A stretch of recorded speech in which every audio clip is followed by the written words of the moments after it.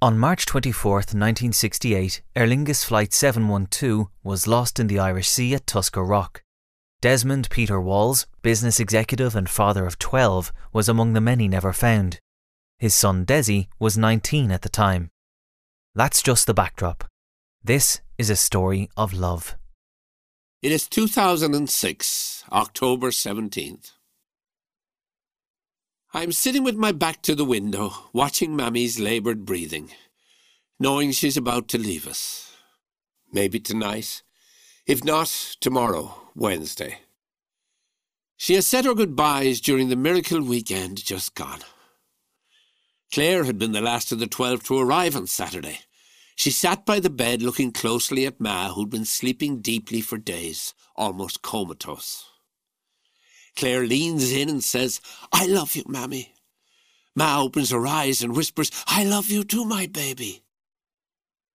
Baby. It brings me back to long ago when we were baby Claire and baby Desi, to distinguish us from Mammy Claire and Daddy Desi.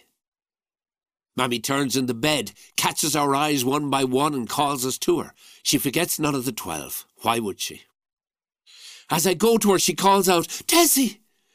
Her whole being lighting up as she seems to see, not me, but you. Her lost love, her Desi. My dad. A moment later, back with me, she says, "Desi, I love you, my pet." As she hugs me, I blubber and dribble all over her. Then it's Kevin's turn to say goodbye. I think we all know that's what we're doing. Then it's Peter, Patricia, Breathe, Eileen, Christine, Paddy, Siobhan, Colette and John. She tries to stay with us through the rest of Saturday, through Sunday, and even fights hard on Monday because she senses that's what we want. But now it's Tuesday, and we know she's not going to open her eyes again. She doesn't need to. Look at all you've done since you were a girl. Look at the huge difference you have made. Baby Claire is 5 years old. I am 4. We are supposed to be asleep in bed, but we have tiptoed down the stairs. The stairway is walled in on 2 sides, so as we sit on the 4th step from the bottom, we're hidden from view, but we can clearly hear the music and laughter coming from Granny Wall's front room. Granny is at the piano. Won't you come out this evening? Suddenly the door of the room opens. It's a beautiful we start to scurry back upstairs, but it's only Doherty. Uncle Doherty, the cornflakes king, going to the kitchen for a late-night bowl of breakfast cereal. She dropped me like a hot potato.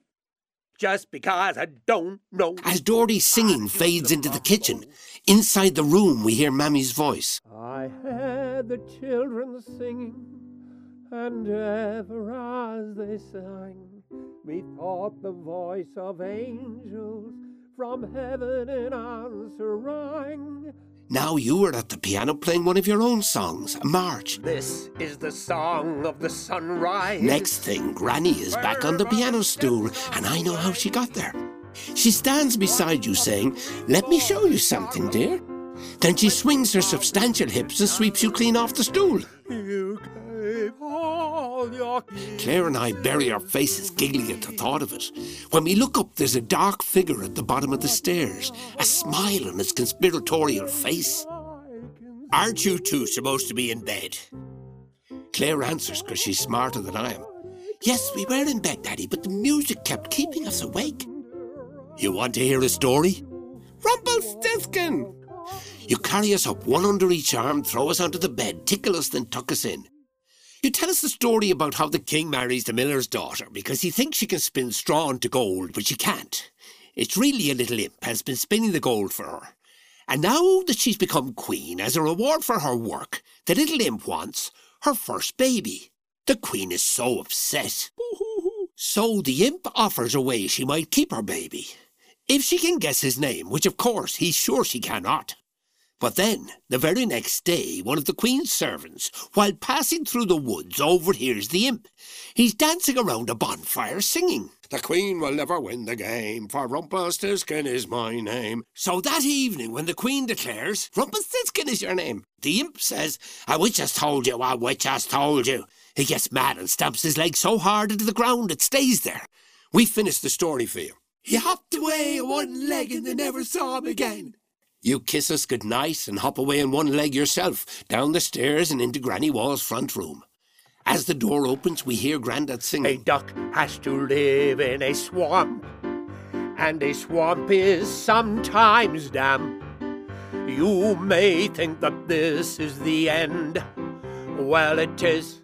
Da da da da da da da da da da da da da da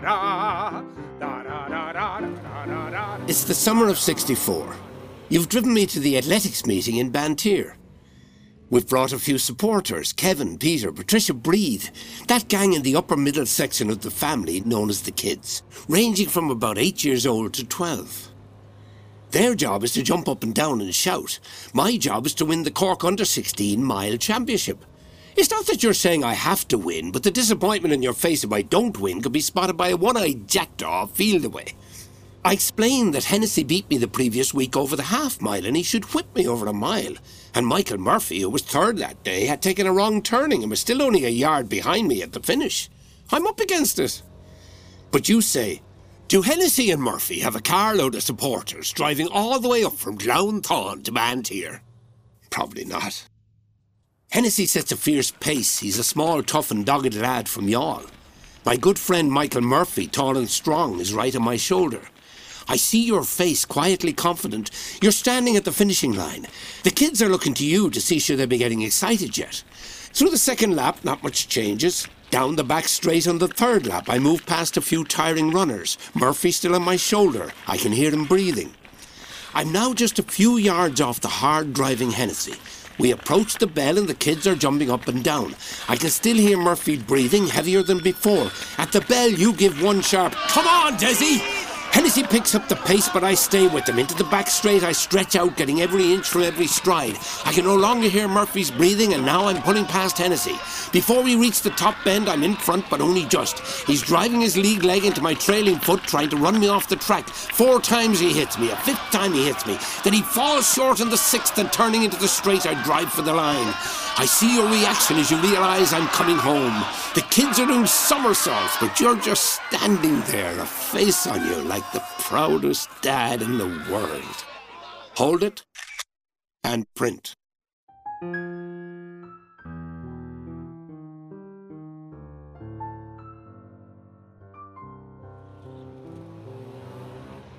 Mammy tried to teach me to drive. Desi, watch out. There's a bus on your left. Oh dear, you just changed lanes without indicating. There was nothing in the lane I was entering. You'll fail your test that way. Why, I can drive. Oh, Desi, when you grow up, you may finally understand. We can't do all we feel like doing. We can only do what they say we can. We can only do what they say we can. And I know who they are. Never mind who they are. Keep your hands at 10 minutes to 2 on the steering wheel. The Society for Compliance and Mediocrity, that's who they are, Ma. They have their headquarters at the seafront in Clontarf. It's a square building with no doors, no windows. It used to be a public toilet until they sealed it off completely so that nobody could get in and strangle the bastards. That's it. From now on, someone else can teach you to drive.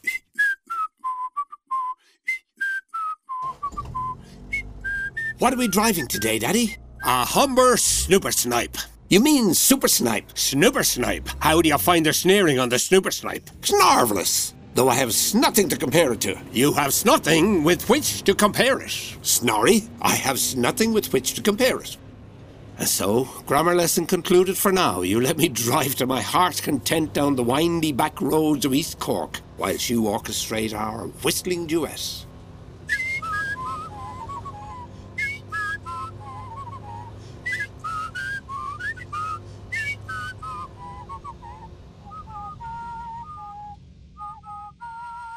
By 1965, you have formulated a plan for my life.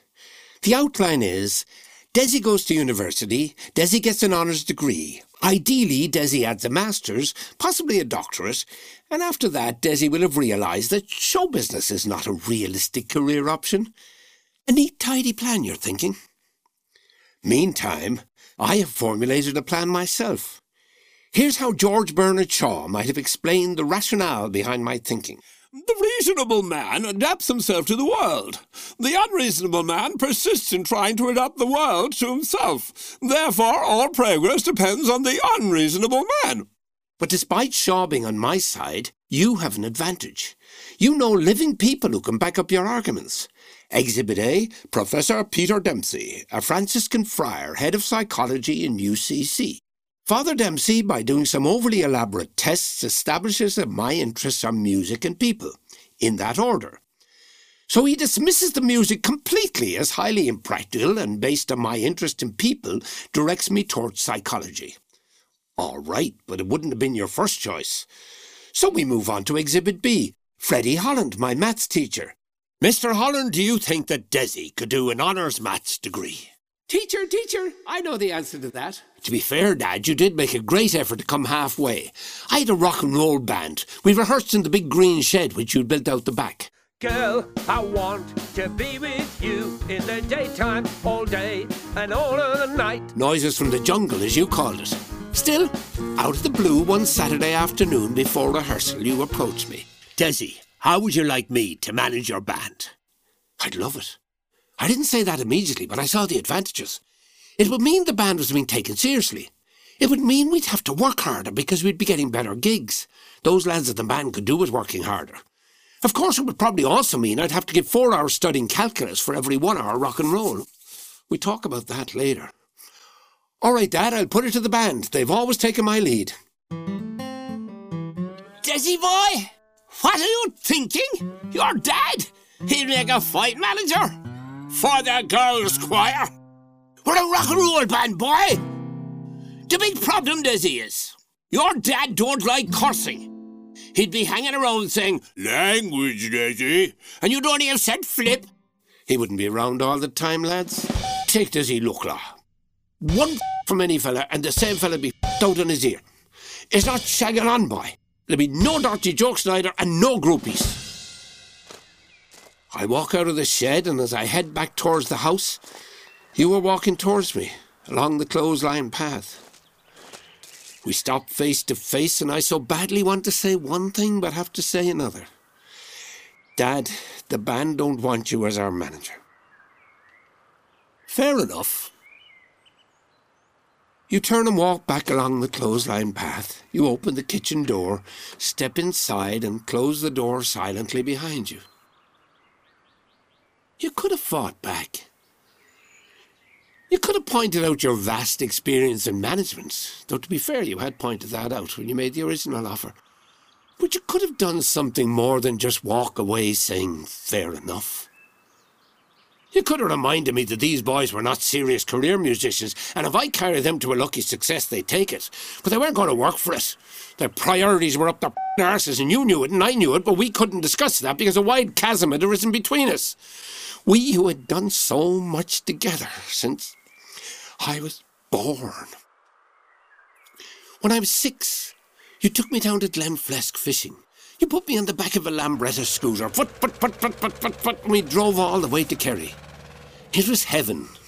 Well, mostly. Yeah, one morning you left me in the middle of a field because you had to go back to the house where we were staying to retrieve the small fishing bag. That small fishing bag, which I'd forgotten to bring that morning. I'm standing in the middle of this huge field, crying my eyes out, straining my ears for the foot of your Lambretta scooter coming back to rescue me from the bull, which I've imagined on the other side of the hill. Dad, there's a bull! Then I hear foot. You're here. You pick me up in your arms and say, "I thought you were such a big boy that you'd be fine without me." And I say, "I'll never be that big, Daddy. I'll never be that big." Mr. Holland, you've been Desi's maths teacher for a few years now, and you know the Cork University degree course in mathematics as well as anybody does.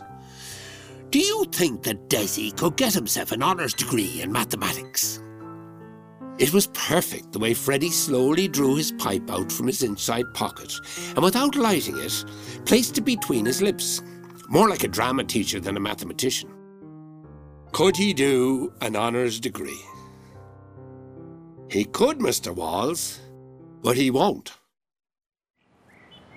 A few minutes later, as we walked down Washington Street on our way to Bulch the Culch to get our haircut, the little hair we have, you declare, "Isn't that wonderful, Desi? Mr. Holland thinks you could do it." The single biggest problem in communication is the illusion that it has taken place.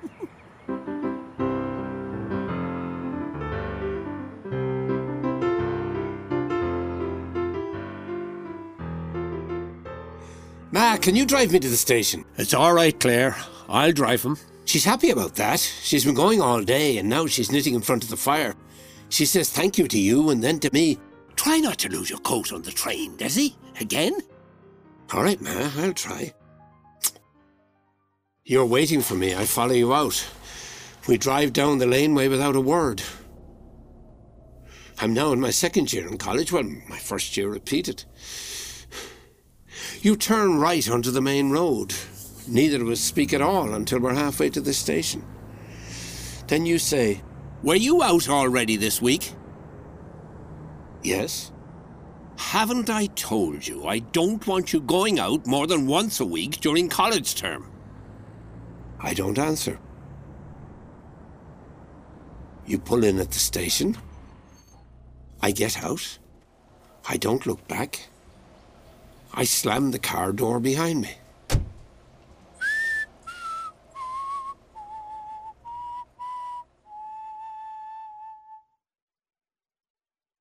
Did I mention they fenced off the Glenmacnask waterfall now? You can no longer climb down the rocks beside the crashing water which inspired the river. I called Claire about the river. She said there was never a recording of it. She said Ma and herself searched through your old tapes and found other music of yours, but not the river. Claire thought she remembered a bit of it. You showed it to her once. I looked up the Glenmacnask River on Google. You'd have enjoyed Google. The Glenmacnask River in County Wicklow is only 13.88 kilometres long. It begins high up on the southeast quadrant of Mullaghcleavon Mountain, the second tallest of the Wicklow Mountains at 849 metres, then flows down the surrounding mountains to the waterfall top at 350 metres. The waterfall consists of 3 staggered drops down to 270 metres. Vroom, vroom, vroom. The river then continues through the valley and joins the Avonmore or Big River at Lara. That is later joined by the Avonbeg or Small River, and all of those become the Avoca, which then flows into the Irish Sea at Arklow. I could see you climbing up Mullaghcleavon to follow the stream from its first dribble, then winding down through rocky terrain, gathering strength as it flows, forging its way over little rapids, then crashing down in magnificent abandon once, twice, 3 times, hitting the bottom with a flourish of white bubbles. It becomes calm and peaceful as it flows gently on.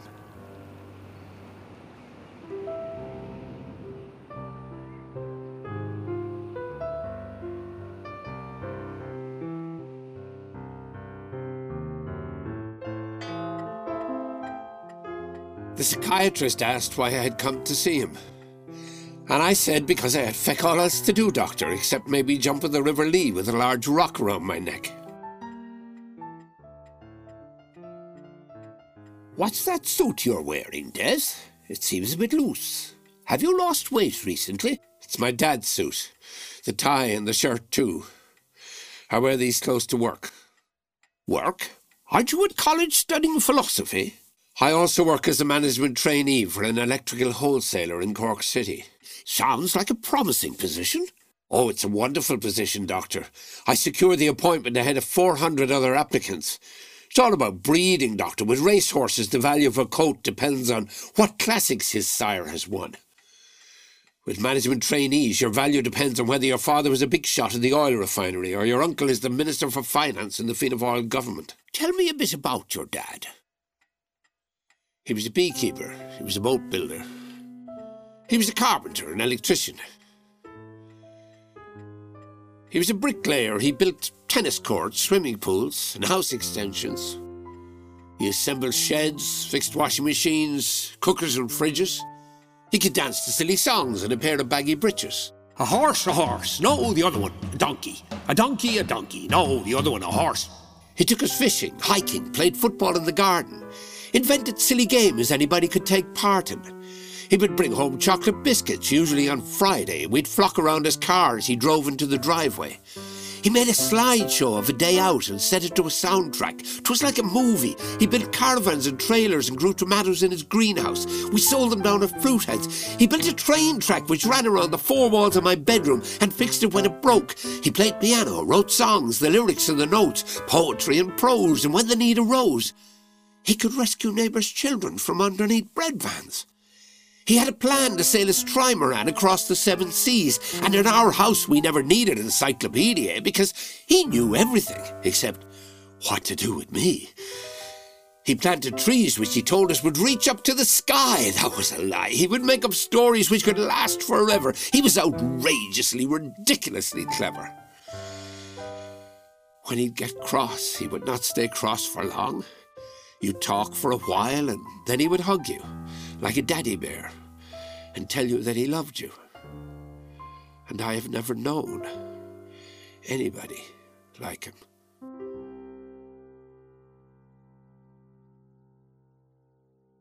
Mammy, will you listen? Will you listen, Ma? The doctor did not tell you there was nothing wrong with me.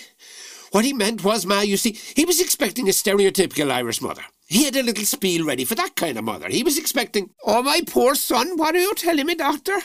He's not crazy, is he?"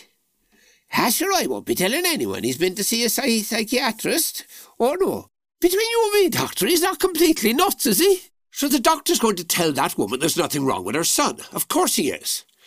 Then you turn up, tall and elegant and not the slightest bit gullible, and he's thinking he should change tack for you, but he only has one reassure the mammy speech. So he lays it on you. "Oh, Mrs. Walls, I want to assure you, there's nothing wrong with Desi. In fact, I don't know why he came to me at all. So naturally now you're not going to accept my story about him saying I needed to take time out and rest at home with my mother. No, you're going to tell me to pull myself together and go to London with my cousin Anne. She'll keep an eye on me and see I don't get into trouble. Lovely. She's 19 and I'm 22. What's wrong with this picture?" So I walked the streets of London, searching for Dad-diddle-dee.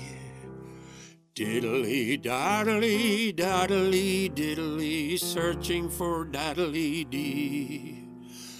A little bit down, sad as a clown, but nothing the matter with me. You're listening to Searching for Daddly-dee on Drama on News Talk. So I walked the streets of London, searching for Dad-diddle-dee. Diddly-daddly, daddly-diddly, searching for Daddly-dee.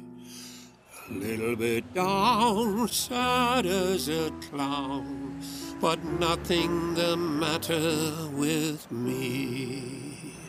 Steak and onions, 45 pence. Fish and chips, 37. Lamb cutlets. Apple pie. The table in the corner of that restaurant there, right by the exit, I've checked it out a couple of times. I read once where you're technically not obliged by law to pay for a meal at a restaurant. It's offered to you as a guest. The price is merely a suggestion. I believe in theory that's true, but I haven't yet put it to the test.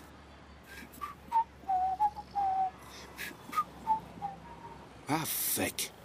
People are now sitting at my table, a young couple, looking around them as though not sure of their surroundings. What are they up to? Not planning, no. They're not going to do what I was thinking about doing. If they try that, the manager will watch that table for the rest of the day. I thought of it first, kids. Pay your bill. God, I'm hungry.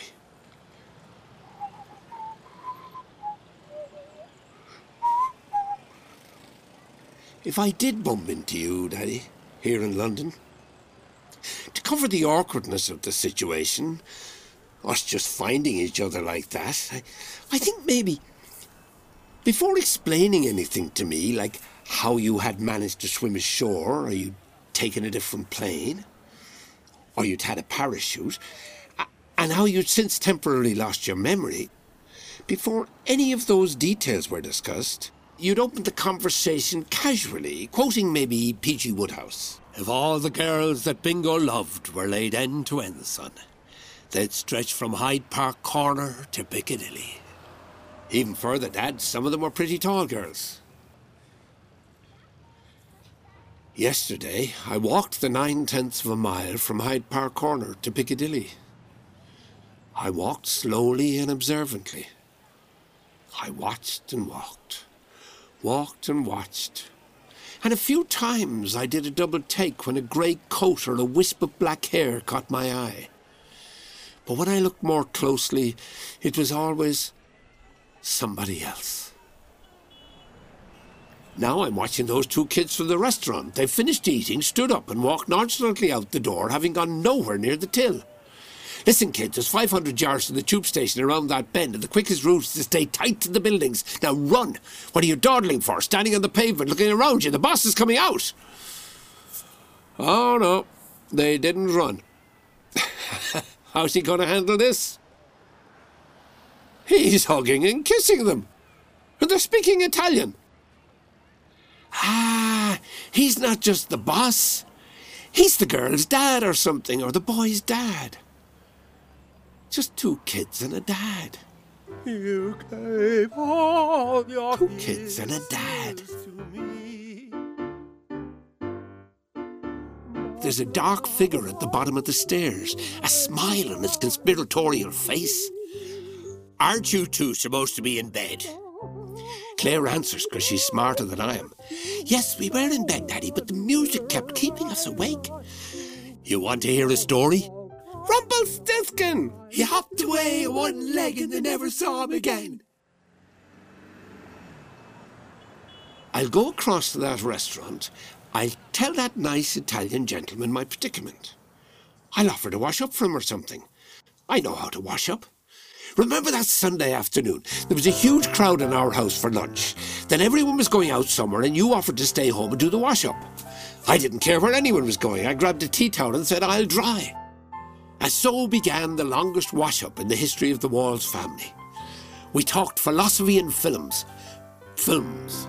I got it now. Films. We talked rugby and science. We quoted Spike Milligan and Sylvester the Cat. We discussed the size of the Milky Way and the meaning of infinity and Einstein's theory of relativity.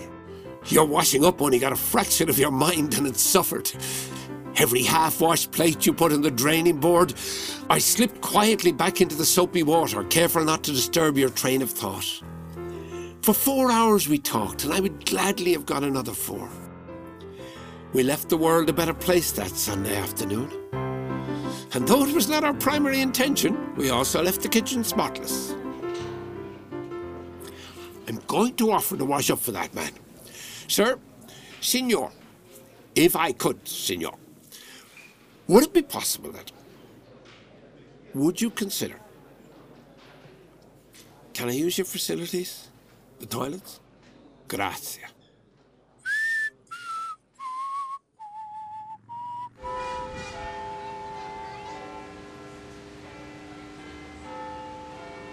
Now, I'm standing at the corner of the street, my back to the wall.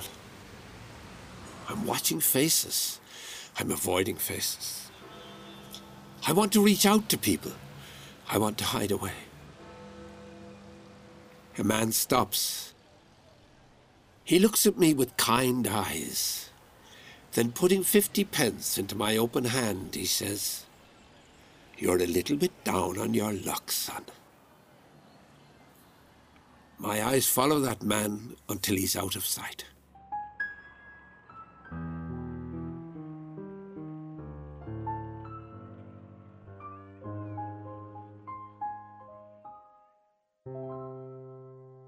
You know, Dad, over the years I figured something out. It's all about passion. If we don't follow our passion, for what do we come into this world? We may as well come as some other person or not come at all. I had no passion for mathematics, so why get a degree in it? You've spoken often of the passion of Christ. In that story, did the young man's father and mother constantly warn him that if he followed his passion, he might end up getting himself crucified? No, that he'd be better off sticking to the carpentry and making a steady living, or going to university and studying Greek literature, rather than standing on the sides of mountains proclaiming who was blessed, and annoying those not mentioned. Did his dad say, "Take the safer option, son. We are only saying this for your own good"? No, his parents stayed out of it. It was his life, so he went around preaching, saying things which brought great joy to the multitudes, but pissed some people right off. And he did end up crucified. But that's not the whole story. What if his rising from the dead were symbolic? What if the message were, be true to yourself? Whatever the consequences, follow your passion. Hold no fear of living nor dying. They can crucify you till they're blue in the face, but they cannot touch what you are. I mean, take you, Daddy. That's why I can talk to you now. I can feel the passion with which you lived. It's here. It's in the room. Bless our children, dearest Lord, so then may we see them sit about thy feet as ones in Galilee. Powerful. But I find it sweet that your best remembered piece is not that, but this, which was for your children. Hairy Lemon and Jimmy the Jug went for a sail in a rickety tug. They sailed away from Dollymount Strand to look for the treasure of Elephant Land. There were a gang of us gathered around the dining room table enjoying your mid-afternoon recital. The ship was 1.5 miles from the shore, when the lemon was sicker than ever before, and Jimmy the Jug hanging over the side with a pain in his head and another inside. We are oblivious to what drama may be happening outside. Next day they were better and up on their legs, so they put into Bray for 12 eggs. The weather so fine and the ocean so blue, they were sailing past Wexford at 20 to 2. That's when 6-year-old Paddy, who's been playing out in the front garden, comes rushing in. "Tony Hayes was riding Kevin's bike. He got knocked down by the bread van. He's stuck under it." You leap into action. Breathe, get a Dunlop pillow mattress from upstairs. Peter, beside the boat, you'll find the big car jack. Patricia, rush over and get David Saunders. Desi, run down for Mr. Higgins. Tell him to come immediately. Eileen, grab a blanket and pillow. Claire, call an ambulance. Mammy Claire, give the bread man a cup of tea. The rest of you, follow me. 12-year-old Tony Hayes is under the van, bent over like a rubber doll, face between his feet. His hair ripped off, head half scalped from the impact, but alive. You check that the handbrake of the van is firmly on and then call us to action. David, Mr. Higgins, Desi, all you boys, lift. You slide the jack under the car and start turning the handle hard, David pushing with you like a supporting rugby forward. We can see Tony unwinding as the van rises higher, higher, higher, till any morning it would tumble over on the extremely solid Mr. Higgins, who was supporting it from the other side. You slip in under the van and gently free the boy, handing him out to David. 3 minutes 58 seconds after Paddy rushed in, Tony Hayes is lying on a mattress, a warm blanket over him.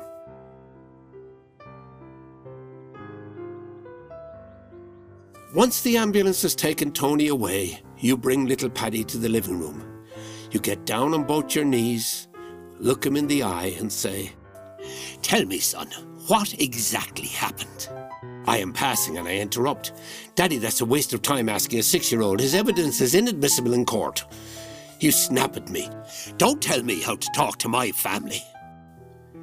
Well, I am 18 and things to do anyway, so I walk away. Did you know, 40 years later, that Paddy, nearing the end of his short life, would tell me that was the only time he could remember ever having his father's full attention. Ever. He was prone to exaggeration, but still.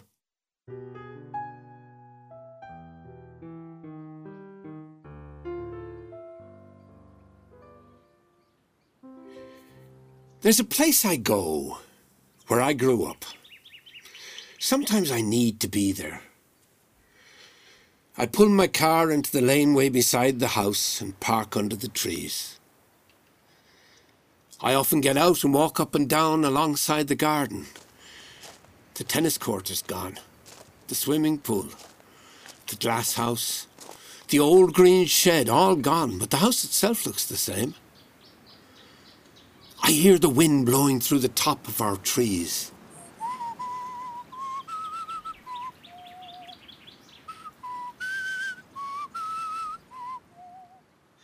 We planted those trees, you, Claire, and I. They were little saplings. You said they'd grow to be 40 feet tall, and they are. Almost 40 years later, they are. You said as big as Mrs. O'Mahony's trees across the laneway, and they are.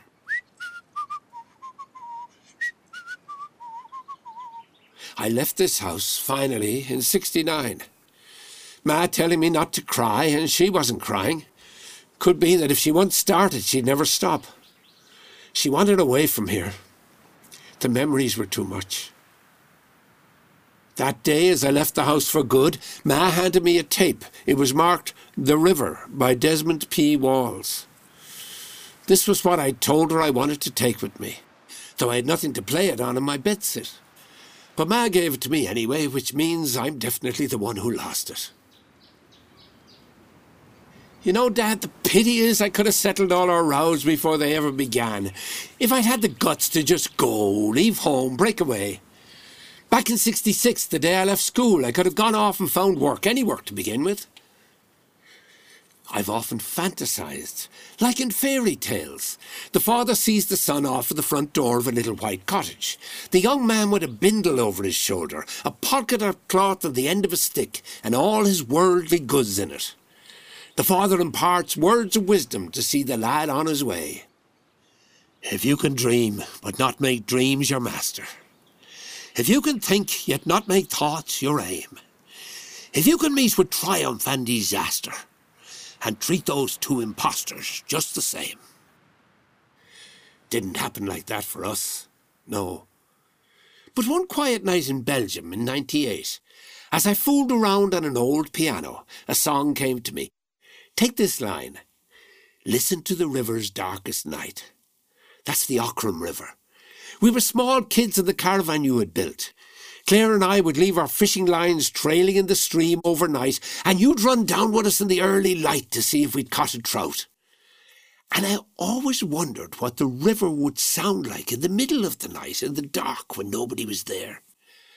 I never had the courage to sneak out of the caravan when everybody was asleep to find out. And it's like that. If you want to know what something is, you've got to have the courage to go and find out. So at 17, I didn't need to prove I was right. I only needed the courage to go. You needed the courage to let me. You could have seen me off, not from some little white cottage in a fairy tale, but from the door of this house, telling me to listen to the call of the birds in the trees. Listen to the fall of the rain on the ground. The hum of the hummingbees and the buzz in a busy cafe. Listen to the river's darkest night, waking at the dawn to the rebirth of life. Hear the wind on the road, but most of all, listen to your heart. Can you feel the dance? Step into the dance. Feel it as you dance. Sweet rhythms of life glide across the room. Blithe spirit of the dance. Feel it in your heart. Sweet rhythms of life. And share with light-heartedness, caring and love. No matter how much or how little you have, find peace in the silence, joy in the world. Learn to be happy and learn how to laugh at it all. And don't be afraid of the cold or the heartache. Don't be afraid of trouble or pain. Breathe in the life and the love all around you. And if you fall down, stand up again and dance. This laneway where I stand between our trees and Mrs. O'Mahony's trees. This laneway where you pulled Tony Hayes from under the bread van. This laneway where we walked on a bright sunny day when you said, "Summer's here, it's the 1st of May." And since then, every 1st of May, be it mist or hail, I recall that bright sunny day. This laneway where your sister Pat would say to me, "Desi, you haven't cried. It's been 3 days and you haven't cried." This laneway, down which you drove me in silence on the evening of the 23rd of March, 1968, where we turned into the road down there towards the railway station. You would say, "Have you been out already this week?" And I would say yes, and you would say, "Haven't I told you I don't want you going out more than once a week during college term?" And I would say, nothing. I would wait until you would pull the car in by the gateway to the railway station. I would step out of the car and, without even a glance back, I would slam the door behind me. This laneway up which I would walk the following afternoon, the birds singing in Mrs. O'Mahony's trees, the sun shining on my back. There would be a blue sky like our 1st day of May, though this would be the 24th of March. I would have seen that bright blue sky while standing on the village bridge with my friends after Mass, one lone cloud in the sky. This laneway, from where I would turn into that driveway, and noticing the front door to the house slightly ajar, would decide to go in that way. And there I would find Mammy sitting on the phone seat, the phone receiver not in her hand but swinging loosely by its cord. I would pick it up and your brother Arthur, a manager at Aer Lingus, would say, "Des, your father's plane is missing over the Irish Sea." And I would remember nothing more for a while. Peter says I told him the news, so I must have. Bertie, another of your brothers, flew down from Dublin. Passing over Wicklow on this clear day, he saw the mountain paths along which you'd hiked, the roads you'd cycled, the rivers where you'd fished. He saw the Glenmacnask waterfall and remembered how it had inspired the river. An hour later, Mammy, having spotted Bertie coming up the driveway, opened the front door and said, "Bertie, any news?" And Bertie, as he folded her in his arms, told her, "No, Claire, no news, and there won't be."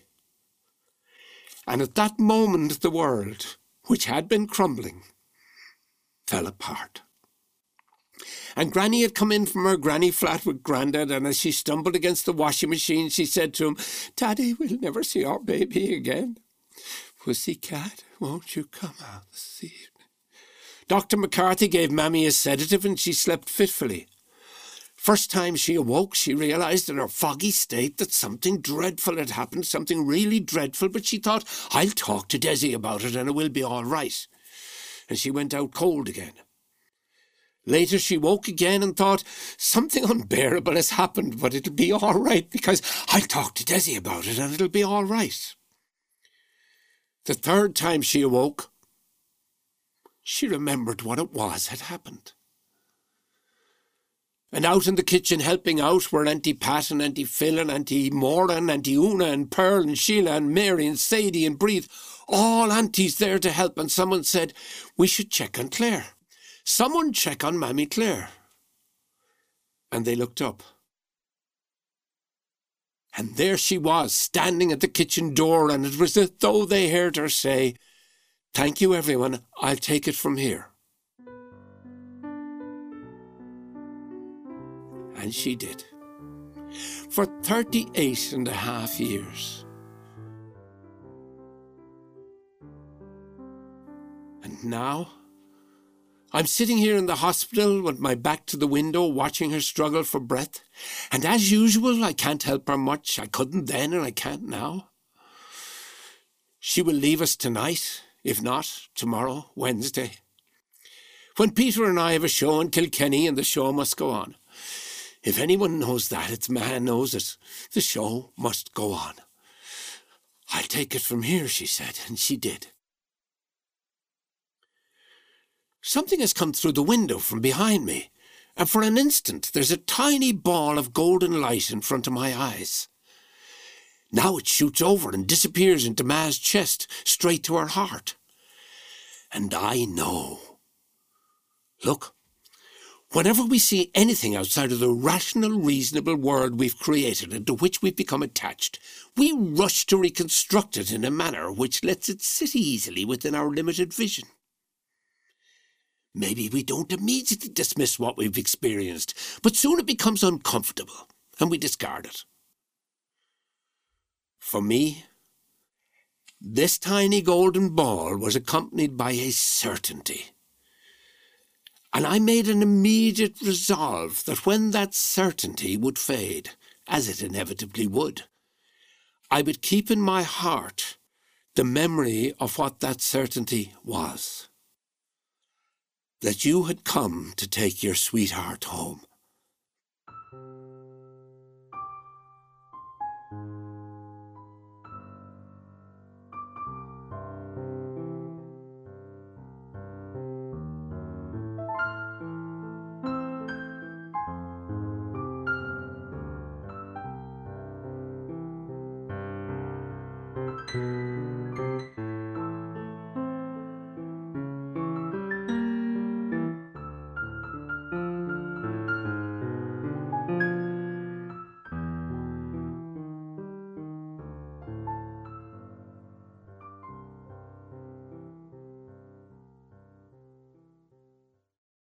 Searching for Daddly Dee was recorded at Creation Studios County Kerry by Terry Gordon, who produced with Desi Walls and Owen Brennan.